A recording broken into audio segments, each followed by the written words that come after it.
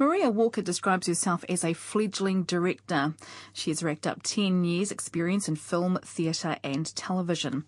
Her most recent theatre work was as the director of the Maori Vagina Monologues and an actor in the Takirua Productions 2013 Te Reo Maori season, Te Tira Puha.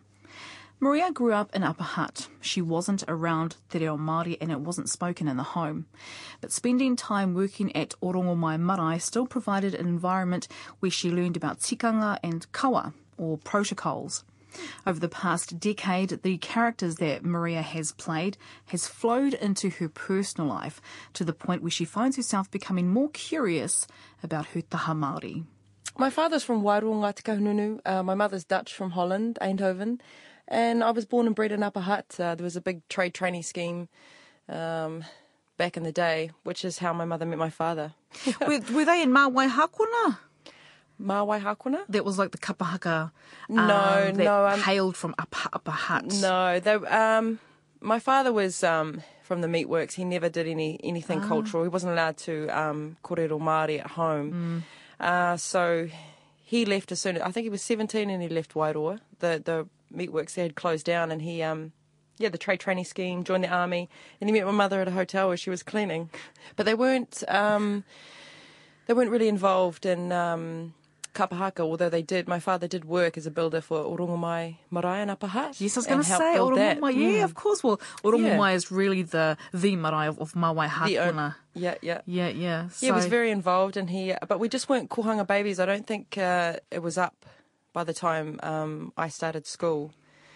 We were always in the kitchen, tea towel over my shoulder, and we were always there for tangi and to help out, and 21st and all that. So my father was just really involved when he was a lot younger, but as he got older, he just got more involved in the business side of things as being a labourer, so he sort of stepped away. He wasn't really confident with his reo, so he didn't take a sort of a high stance role as a kaumātua there, just sort of behind the scenes, but he was he was very pivotal in building it. So you spent most of your life in Upper Hutt?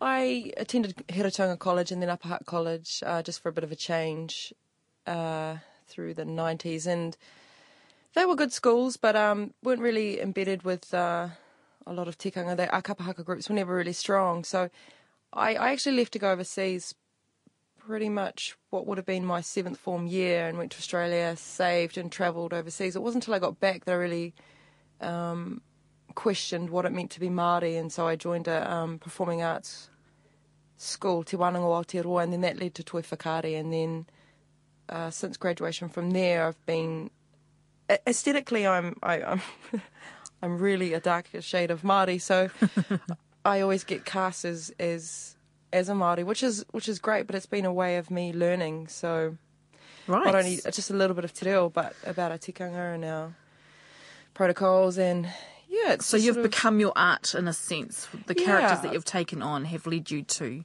find out more about being Māori or more about your language? I think it's just, to be honest, it's sort of just let my curiosity just sort of start to in Māoridom, if that makes any sense at all. Yeah, so I guess I was very intrigued naturally, but my curiosity was sort of answered as I've gotten older. I mean, for example, I sat down and had a chat with Witi Hamaira the other day. It would have never happened if I wasn't an actor. So it's just panned out that way for me. So I think there's just an organic, natural involvement with Māori works, which I'm really happy about. What did attending Toi Whakaari teach you, other than the obvious, you were there at drama school? I mean, I actually, when I was at Toi Whakaari in my second year, I actually wanted to change tact and I wanted to become a dancer, and it was just coming to this realisation that with no limitations on that, simply because I hadn't trained as a dancer. So when I graduated, I dabbled in both worlds straight away, with actually a few worlds, with film, with theatre and with dance. And as I've gotten older, I've sort of pulled away from that, and it's more difficult to get movement pieces because of the amazing graduates that come out of New Zealand Dance School, for example. Because there's still a dance involved in film, there's still choreography, there's still, a really intense focus that's required.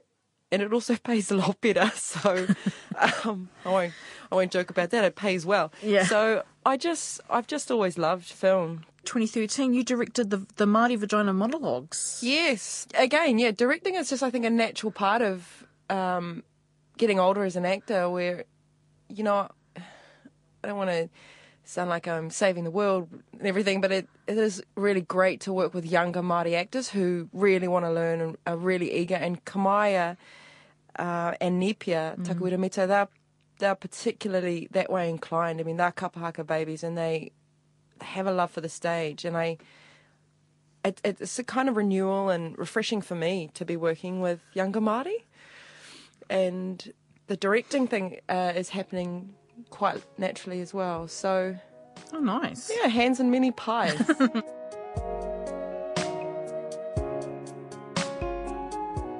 Ngunguru I te au I te pō. So it was written by Noah Campbell, and so you took on that role as director. How was that process dealing with these three amazing young actors? I think if I was to take it right back, the process began really early on, way before rehearsal started, which I had absolutely no idea about. So it was 3 months of prep with the designer, the costume designer, the sound designer, the production assistant, the production manager, and straight away, I was just so excited all the time. We had such a good team. Marka McGregor, he's created all the sound. He was just brilliant to work for. The whole process with Noah, she's a natural, lovely, fluid, young, new writer, and it was very simple. I think she just escaped to Piha and wrote about Tangaroa, which she was looking at every day. And it's about these urchins, these wonderful young characters, about 6 of them. They're just, their world is affected by an oil spill. Nora's also quite political, so there's some remnants of her sort of political activism in this play, but so lightly touched on education for our younger rangatahi. And we naturally, when there's no budget, or low budget I should say, we had to create a world.